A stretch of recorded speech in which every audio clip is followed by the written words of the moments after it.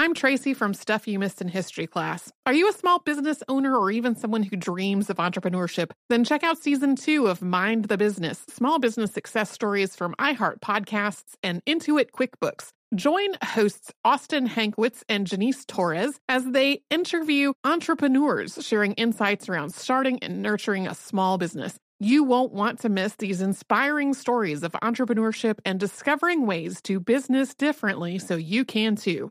What does every grocery store aisle now have in common? Products that come in paper packaging. And not just the obvious ones like cereal boxes and juice cartons. From beauty products to boxed water, there are more opportunities to go papertarian than ever before. So why should you? Because paper comes from a renewable resource and can be recycled up to 7 times. Simply put, it's the smart choice for the environment. And it turns out the easiest choice for you. Learn more at howlifeunfolds.com/papertarian.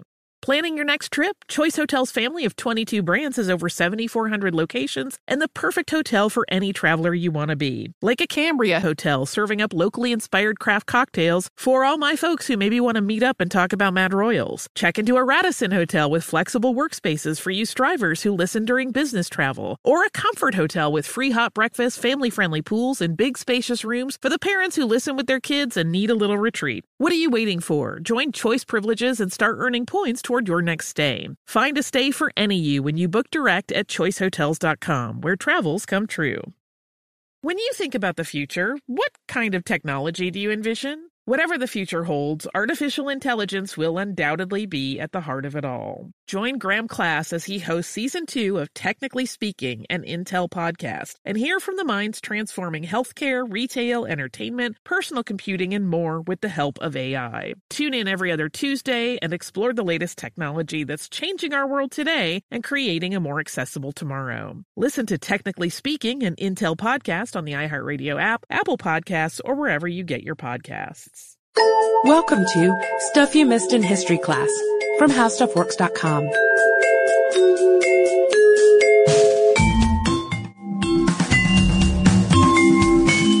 Hello and welcome to the podcast. I'm Sarah Dowdy. And I'm Deblina Chakraborty. And the central figure of today's episode is one that's been requested quite frequently.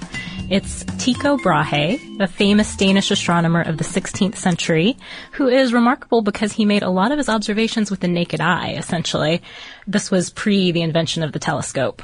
Yeah, impressive stuff. And I think people keep on requesting him because he's been in the news a lot recently because of a certain dig that's going on. An exhumation, in fact. An exhumation, which most of you know, that's like the theme of the podcast. So I was really pleased when you picked this one, Deblina. I was like, you're learning fast. Well, you know, I wanna blend, so this is my chance. But the news that Sarah's referred to is Tycho Brahe's remains were brought up for the second time. He was exhumed in November for about a week. His remains were taken from the tomb that they rest in Prague. And scientists, they did this because they want to get a better idea, some more insight into the unusual circumstances that surrounded his death. Yeah, because, I mean, for a long time, people have thought that he died of a bladder infection. I know, it's kind of unfortunate. It's an unfortunate reputation to have, but people thought that he died because while he was at a banquet at the Emperor's Court in Prague, he refused to excuse himself to go to the bathroom. So he's like a good example for teaching your kids, don't hold it too long. Don't go hold ahead it. and say you need to go. He claimed he had a good excuse. He thought it would be rude, basically a breach of court etiquette to do that in the middle of this dinner. But suffice to say, what happened is he returned home and he was unable to urinate after that experience. That was the case for actually 11 days. Can you imagine? Sounds agonizing. Until he finally died on October 24th, 1601. So this is kind of the backstory to it. There have been varying reports. People said that his bladder burst, it had become twisted, somehow torn. It was kind of unclear. Kidney disease was also proposed as a possible suspect in the situation. Even at that time, though, there were some rumors going around, some murmurings that maybe murder had been involved because Tycho was basically a healthy guy. He was about 54, 55 years old, didn't have any illness. So it was a little suspect. And he had enemies. Definitely. We'll find out later. Sure. So fast forward to the 1990s, the Prague National Museum happens to be in possession of Tycho's mustache. I also thought this was really, timely news because it's Movember, the whole mustache month I did thing. not know this. You're supposed to grow a mustache if you are so able to do so in November to celebrate mustaches. So, I feel like maybe they dug him up to coincide with this. Probably not, but cheers. Well, that was his first exhumation in 1901 where they got the mustache. So maybe they celebrated November at that time as well. Maybe. Basically, they got the mustache, and then in 1991, they brought it back out, the Prague Museum. They sent a few hairs over to some researchers in Denmark, and they discovered something at that time. They discovered some really high mercury levels in Tycho's system. It was about 100 times above normal. Yeah, and so in 1996, Danish and Swedish scientists decided to do a few more tests on those hairs, and this time they used a proton microbe, which was more sophisticated technology. And they found out that all that mercury hadn't accumulated over years and years. It had all come in one single dose, which was only about 13 hours before he died. So suddenly this seemed very suspicious, very likely the cause of death, not this burst bladder or kidney disease or something. Right. So that's basically what they're trying to get more information on with this current exhumation. But the question still lingers. Even if they find out if it's murder, who would want to murder Tycho and why? Yeah, what did he do that's so wrong? So that's a little bit of what we're going to look into in this episode. But first we're going to take you back to the beginning. As we always do. As we do. He was born Tyga Brahe, actually, with a slightly different first name, on December 14th, 1546, in an area that would now be considered South Sweden, but it was then part of Denmark. Yeah, and his parents were nobles, but they didn't have that big of an influence on his life because of something that happens at age 2. Yes, he was kidnapped. And he's kidnapped by his uncle, Jörgen Brahe. Yeah, that's kind of the strange part. His dad apparently made a deal with Jörgen before Tycho was even born. And the deal was that if the child was a boy, Jörgen could adopt him. You see, Jörgen, he didn't have a son, so therefore he didn't have an heir. So he really wanted this to occur. But after Tycho actually showed up, Otto kind of changed his mind. He changed the deal. Or maybe his wife mentioned something like, no, I'd really rather not give away my firstborn. That could also be an aspect of it. But fortunately, Otto and his wife have a second son named Steen. And at this point, Jörgen is like, well, Tycho is mine. If you have 2 sons, I'm at least taking one of them. And Otto, Tycho's father, was pretty upset about this at first, that his son got swiped by his brother.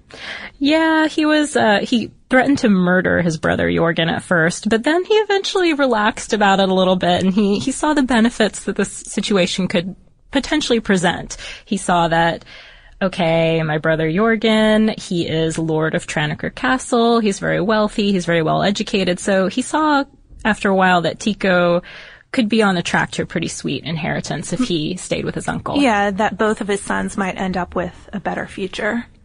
Right. And so Jörgen, being well educated, and his wife Inga, they sent Tycho on the track to getting a good education too. By all accounts, they were very loving parents, and he had a really good childhood. So in about 1559, when he was about 12 or 13 years old, Tycho went to the University of Copenhagen and was there until about 1562. His main area of study there was law, which is what his uncle wanted him to do. But it was kind of the expected job for a man of his class. Exactly. But it didn't take very long for a couple things to happen while he was there. First off, he started writing his name as Tycho instead of Tyga, which was the more modern style. And then, most significantly, he witnessed a total eclipse of the sun on August 21st, 1560. And this was just an amazing phenomenon to him because it was something that had been predicted and that it actually came to be. And he was just sort of fascinated by the fact that this was possible. Yeah, he knew there must be something behind astronomy. And so he started to study it more. He started to go out and study the stars at night, even though his family was trying to get him to focus on law and not be out stargazing. But after leaving school, he toured Europe and went all over Wittenberg, Rostock, Basel, Augsburg. But instead of visiting all the courts and doing the things he should have done as this young nobleman, he spent time studying at a few universities. Exactly. He was at the University of Leipzig from about 1562 to 1565. His uncle actually sent him there again to study law, but of course he kept gazing at the stars. In 1563, he had what was his second significant astronomical experience, so to speak, which was the first recorded observation of the overlapping of Jupiter and Saturn. And this was significant because it was something that was sort of off from what other scientists had predicted. So he had studied the works of Ptolemy and Copernicus, but what this showed him was that a lot of what was known at the time about the positions of the planets and the stars wasn't exactly accurate. Yeah, so he knew there was room for him and room to improve on what was already known. Yeah, so he dedicated his life at this point to studying astronomy and the stars. Yeah, and he kept on traveling, kept on studying astronomy, and at Rostock he actually got into an argument with another student over a mathematical point, which seems like as good a thing as any to get into Why not? an argument over. They take it pretty far. They fight a duel, and some people say it was a drunken duel. That doesn't sound too surprising. But it ends with the other student slicing off part of Tycho's nose. And A big part of it. And to deal with that, he had an artificial nose created, which was supposedly made of either silver or gold. And that was, that's probably what he's best known for at this point. The fake nose. The fake nose. Yeah, and we'll talk a little more about that later. But during this period, he did something else that was a little scandalous. He'd already angered his family by studying astronomy, which wasn't as respected as the law. And then he went off and married a woman who was basically considered a peasant. Her name was Kirsten Jorgensdotter. She was the daughter of a parson, and family and friends never really accepted her. I mean, for a long time, they had 8 kids, I think, and they were considered illegitimate because the marriage was so beneath him. Right. People never really recognized it. But he's doing all right financially at least. Even if they're not recognizing his family, he's still this wealthy nobleman. And when his father and uncle both die in 1571, he inherits his uncle's estate and at least part of his father's estate. So he's got all the resources he needs to continue his studies and really launch himself fully into astronomy. Yes, so then he sets up his own sort of small observatory and lab on another relative's property just to totally devote himself. Right. And there, on November 11th, 1572, he made what is perhaps considered his most significant discovery. He noticed what he called a new star, and it was brighter than Venus and located where no star was supposed to be in the Cassiopeia constellation. And he published a work about it called De Nova Stella, which is the new star, translated. This was really big news for the intellectual community at the time. Yeah, it shook them up. Yeah, because they figured that we know everything we could ever know about where the stars are. The stars do not move. Mm-hmm.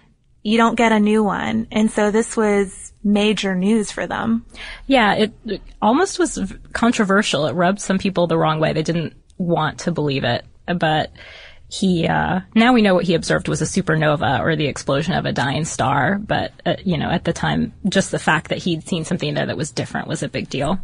So after this, Tycho becomes pretty famous throughout Europe. He's a well-known and well-respected astronomer, and he has a dream of establishing an even larger, very large observatory, and he plans to do so in Germany, until King Frederick II of Denmark convinces him to stay. Basically makes him an offer he can't refuse. Makes him a pretty sweet offer.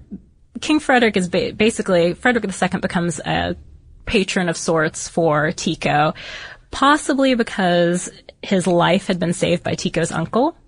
So it's a good reason. That could factor into it, but I think part of it was also that here's this fabulous, famous astronomer, and I don't want to lose him. I want him to stay in my country. So all these things combined maybe convince him to offer Tycho the entire island of Hven and foot the bill for the construction of a large observatory and house, and essentially makes the villagers Tycho's tenants.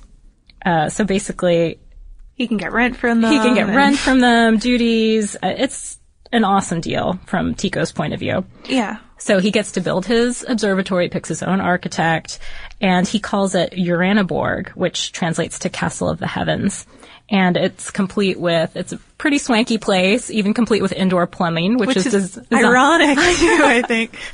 Considering his unusual death, it is a little ironic. But he designs his plumbing himself, and it was very uncommon at the time, so it's always something that you'll see mentioned about Uraniborg, even though it's kind of a funny thing to mention, I guess. And this was considered the world's first large research institute. So he has all these assistants that help him, and he is just observing away. And they do a lot of work there. All of Tycho and all of his assistants catalog the positions of at least 777 stars. Some people say it's more like 1,000 stars. And the work replaces Ptolemy's. It becomes the standard astronomical text, I guess, or data set. Yeah, it was a pretty big deal. And then in the 1580s, he came up with what he thought to be his biggest achievement ever. And that was a theory about the solar system that contradicted Copernicus. Basically, he hoped to eventually confirm this with his data. Yeah, and just to give you a rundown of how these theories differed, Copernicus thought that the sun was the center of the universe and all the planets revolved around the sun. But Tycho thought that the Earth stayed put, it remained in this stationary position, and the sun and the moon revolved around the Earth, orbiting the Earth. And the other planets orbited the sun. So it was kind of a mishmash, I guess. Yeah, it was a little topsy-turvy compared to Copernicus's theory. And of course, now we know that Copernicus was actually correct, but that came later on. So all of his data collecting, all of his observations later in life were to help confirm this theory. Up until this point, he appears to have led a charmed life, Sounds as we pretty say. Good so far. He has He's his got own his island. He has his observatory. Two estates from his family. I mean, he's well known. He's well respected. But then in 1596, things start to go south a little bit. Frederick II has died, and his son, Frederick's son, that is, Christian IV, assumed the throne of Denmark and Norway. And he's not as fond of Tycho. Yeah, and you mentioned earlier that you saw different accounts of that. Maybe Christian just doesn't like Tycho and wants to completely shut down his operation. Maybe it was more of a budgetary issue. You know, he just didn't have room to fund this astronomer as much as his father had. Yeah, and I mean, Tycho was not cheap. He was living large out on the island of Hven, throwing parties, drinking, eating lots, and really not treating his tenants very well at all. So because of this clash with Christian IV, he ends up moving to Prague with his wife, where Emperor Rudolf II gave him refuge. And he continues his work there, but really at that point he had collected the majority of the data that he was going to collect over the course of his lifetime. So He has all of that. He's still working with it. He's still observing things. But at this point, most of his life's work is complete. It's time to analyze everything he's gotten. And what happened to the island and his large observatory? Well, Christian IV reportedly had it torn down. So unfortunately, it doesn't exist today. We can't even visit this place, Uraniborg. Indoor plumbing and everything. I know. So while he's in Prague, another significant thing happens. Tycho takes on an assistant named Johannes Kepler in 1600. Yeah, and Kepler is a very different guy in a way from Tycho. He comes from a different background. He's not a nobleman. But by the time they meet, he's got a good reputation. He's a respected scientist. And he's also a Copernican. So opposite theories. They don't believe the universe works the same way. So he thinks that the planets orbit the sun. It seems like it would be really hard to have a productive partnership with another astronomer if you had such a fundamental difference. But it seems like they could have worked well together. They could have worked well together. Kepler was a theory guy, and Tico was the data guy. So if they'd put their heads together, who knows what could have happened. But it turns out that they had kind of a tough working relationship. But Kepler really wanted to work with Tycho because he had come up with sort of his own theory about the orbits of the planets. He thought that they were spheres, one inside of the other. And so he really wanted to work with Tycho so that he could use his data. But then, of course, he comes to Tycho, and Tycho's totally stingy with all his observations and his data. And completely at odds with his own beliefs. You don't want your data to prove something that disproves what you've been working on. Sure. So as we mentioned, the two butted heads, they argued. Kepler even walked out and left at one point, and then Tycho kind of came back and relented, and they came back together. But then, of course, Tycho dies suddenly in 1601, and Kepler, after that point, becomes the imperial mathematician in Prague, which gives him access to all of Tycho's data. So what he wanted. Finally got it. He's finally got what he needs. Unfortunately, though, once he has all this data he's been waiting for so long, it doesn't confirm his theory about the spherical orbits. That's true. At least he knows this, and he did confirm Copernicus's view of the solar system and come up with the important laws of planetary motion that he's still known for today. Yeah, so Kepler's work definitely benefits from having this data, which of course comes from Tycho's death. So suspicious. Yeah, when these findings about the mercury poisoning came out, a lot of people started thinking, well, what did this guy have to gain from it? And it makes him a pretty likely suspect. But there's no proof. There's no proof. A lot of people suggest that he might be a suspect, but there's no real hard proof, I don't think, to support that. Fortunately, we have some other suspects. There are some other suspects lined up here. One suspect is the Jesuit order. They could have been to blame because they didn't really like the influence that Tycho had as a Protestant over Prague's Emperor Rudolf II. So that was what would have made them a suspect, their motive in it, I guess. And there are others that think that Christian IV may have had something to do with it, since he's not a fan. No, not a big fan of Tycho at all, so he might have had a score to settle there. And there's been some sort of recent theorizing about that front, at least, hasn't there? Yes, there has. A guy named Peter Anderson, who is a Strasbourg German studies expert, he a couple years ago came up with a scenario that has Christian IV as a mastermind in a plot that also involves Tycho's distant cousin, Erich Brahe. And it's assumed in this scenario that Erich Brahe is the killer. And the reason Anderson came up with this theory is that he discovered Erich Brahe's 600-page diary in the Royal Library of Stockholm. And he says it contains some pretty definitive evidence. It shows Erich Brahe going away on this huge mission around this time. He's wrangling an invitation to the banquet that Tycho attended, the one where he didn't use the bathroom the entire time. And it also shows that Erich visited Tycho at his home after the banquet in the days following. He got sick. Yep. And he also expresses some remorse in his diary, in his writings. So there's one theory for you. But other people think, and this is maybe not quite as exciting and scandalous, but some people think that Tycho's death was accidental mercury poisoning, that because he was also a bit of an alchemist, he might have tried to cure himself by dosing himself with too much mercury and accidentally dying from it.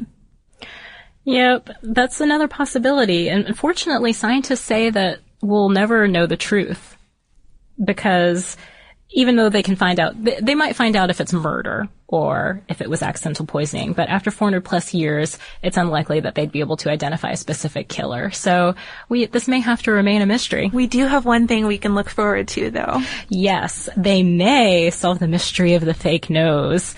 And that came about the first time they exhumed Tycho Brahe in 1901. They discovered that the metal plate that was his nose prosthesis. Yes, it was missing. It was not in his tomb. And when they sort of tested the area, they found copper there rather than silver and gold, which everyone thought it was. So they're hoping to test now and see if they can figure out what the nose was actually made of. Was it silver and gold? Was it a silver and copper alloy? Maybe he had multiple noses. Maybe he had multiple ones. That's also a theory. Maybe he had one for special occasions and one for just everyday use. Yeah, you need a few noses, you know, coordinate different looks. So that's one thing that we can look forward to, hopefully. Yes, I would like to learn about the nose, if not the murder, something. But I guess that about wraps it up with Tico. If you have any more fun stories, you should email us. Katie and I talked about his moose or elk earlier on the Animals podcast. So poor elk. Pretty interesting guy. Yep. There's so much more we could say about Tico if we had all the time in the world. So if you have any other specific questions or you want to add something, definitely write us. Yeah, you can email us at historypodcast@howstuffworks.com. We're also on Twitter at Missed in History, and we have a Facebook fan page. So we have a lot of ways to share your Tico stories with us. And if you want to learn a little more about supernovas and other stellar events, you can check out our article, How Stars Work, on our homepage at www.howstuffworks.com. For more on this and thousands of other topics, visit howstuffworks.com. To learn more about the podcast, click on the podcast icon in the upper right corner of our homepage. The How Stuff Works iPhone app has arrived. Download it today on iTunes.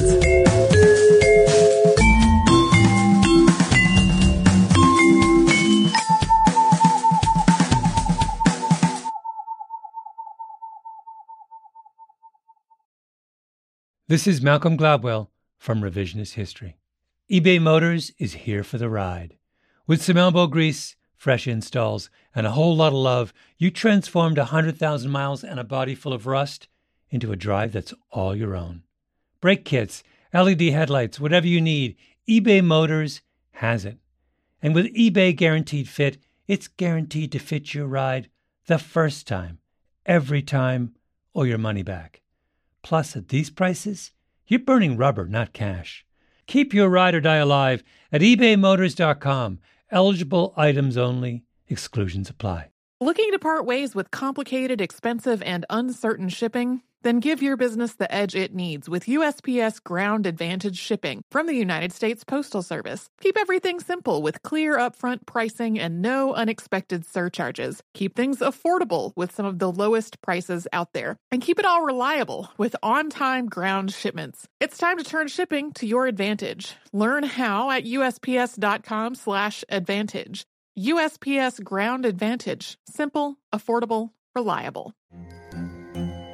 Hello, acclaimed comics writer and notorious Scott Summers hater, Rosie Knight. Well, hello, Emmy-winning podcaster and totally unbiased Targaryen royal supporter, Jason Concepcion. Somehow the X-Ray Vision podcast has returned. And like always, we'll be here every week. You'll hear from TV writers, actors, comics creators, pop culture critics. Nothing is off the table. Listen to X-Ray Vision on the iHeartRadio app, Apple Podcasts, or wherever you get your podcasts.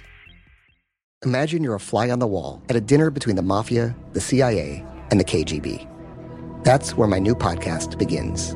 This is Neil Strauss, host of To Live and Die in LA, and I wanted to quickly tell you about an intense new series about a dangerous spy taught to seduce men for their secrets and sometimes their lives. From Tenderfoot TV, this is To Die For. To Die For is available now. Listen for free on the iHeartRadio app, Apple Podcasts, or wherever you get your podcasts.